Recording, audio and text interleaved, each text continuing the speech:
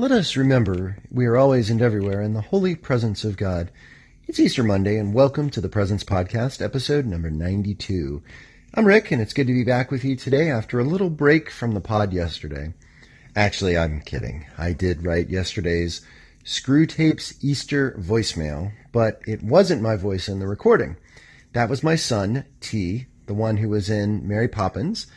Go back 20 or so episodes, and you'll hear about that.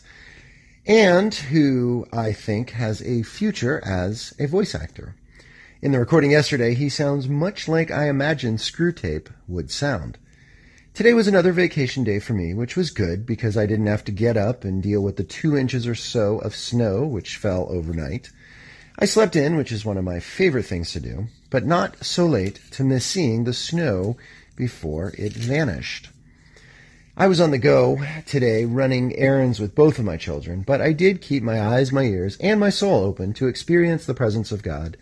So hop on over, that was an Easter Monday joke for those keeping track, and relax in the pile of Easter basket grass.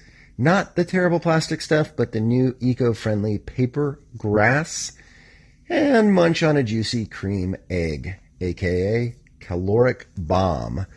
And I'll tell you all about my experience of God today. I didn't have a single GPM, God Presence moment, like I do most days.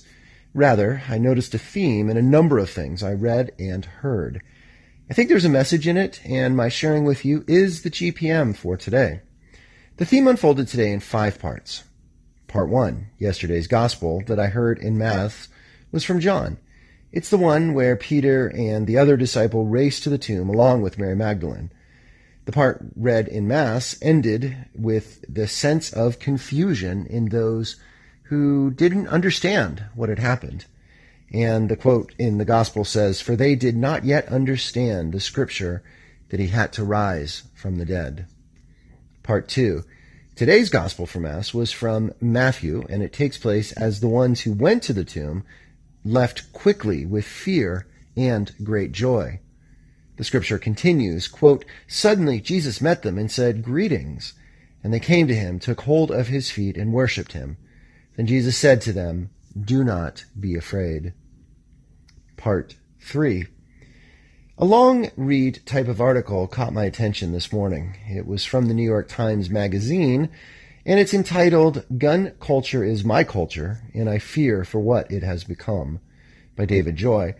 It is well worth reading, and I'll link to it on my Facebook page for the podcast.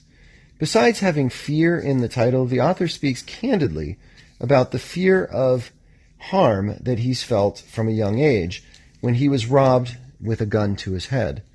Although he owns guns for hunting, a favorite pastime of his, he is honest about how fearful he is when he goes out of the house and how carrying his gun helps him to deal with his fear. He ends the thoughtful article with this remarkable paragraph, which I'll read in its entirety. "When Ashley, his girlfriend, and I left the store, we headed toward the Levi's outlet where she planned to buy a new pair of jeans. The walkway narrowed and the sidewalks were filled with people and noise. Even though I knew the risk was remote, my mind raced with all those questions of what I'd do if someone suddenly opened fire. As we walked, I could feel the pistol holstered on my side, the weight of my gun tugging at my belt. The fear was lessened by knowing that there was a round chambered, that all it would take is the downward push of a safety and the short pull of a trigger for that bullet to breathe. I felt safer knowing that gun was there." Part 4. I finished listening to an engaging podcast by Vox Media. Again, I'll link to it on my page. The conversation was with Jennifer Carlson, who authored the book in 2015, Citizen Protectors, The Everyday Politics of Guns in an Age of Decline. She talked with people, mainly men, because they buy the most guns, in her home state of Michigan, who applied for concealed carry permits. She found that many of them see the world as a dangerous place, much like David Joy in the New York Times article does, but also see the gun they carry everywhere as giving them the power to protect not only themselves, but to defend others should the need arise. There's much valuable insight Carlson has in the conversation, but a thought near the end has remained with me. She said these gun-carrying men said that they spend time while in public thinking about what they would do, very specifically where a shooter might enter, angles of firing that the shooter and they would take themselves in aiming and hitting and taking down the shooter, and how to react to save lives. As remote as the reality to need to do this truly is, Carlson found these gun-carrying men to feel excited and engaged in an adventure or a drama within their everyday lives. Part 5. I checked out a new book from my library today by Elaine Tyler May, entitled Fortress America, How We Embraced Fear and Abandoned Democracy. I read only the intro so far, and I look forward to reading more of it soon. The sentence which has remained with me since I read it is this one. As large numbers of Americans came to believe that their personal safety was more important than the common good, and that safety could be achieved by living life at a distance from public spaces, a thriving democracy and a vibrant, healthy society became increasingly untenable.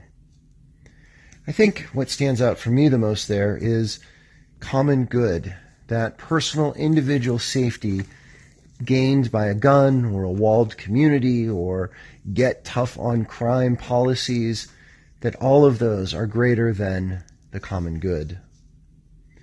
So, where is God in all of this? The heart of the Easter message, really the core of Christian faith, is that nothing, not death even, can keep us from the love of God. Therefore, the resurrected Jesus' words in today's gospel are what we are called to hold on to. Do not be afraid. Fear or fear not. Wariness or trust. Aggressive defensiveness or active openness. Death or life. All key questions for us humans. And all clearly answered by the empty tomb, and the risen Christ. Alleluia. Christ is risen. Christ is risen indeed. Which do you think is your primary orientation to the world, fear or faith? How does the resurrection celebrated on Easter connect to where you come down on the fear or faith question? Thanks for listening. Blessings and peace.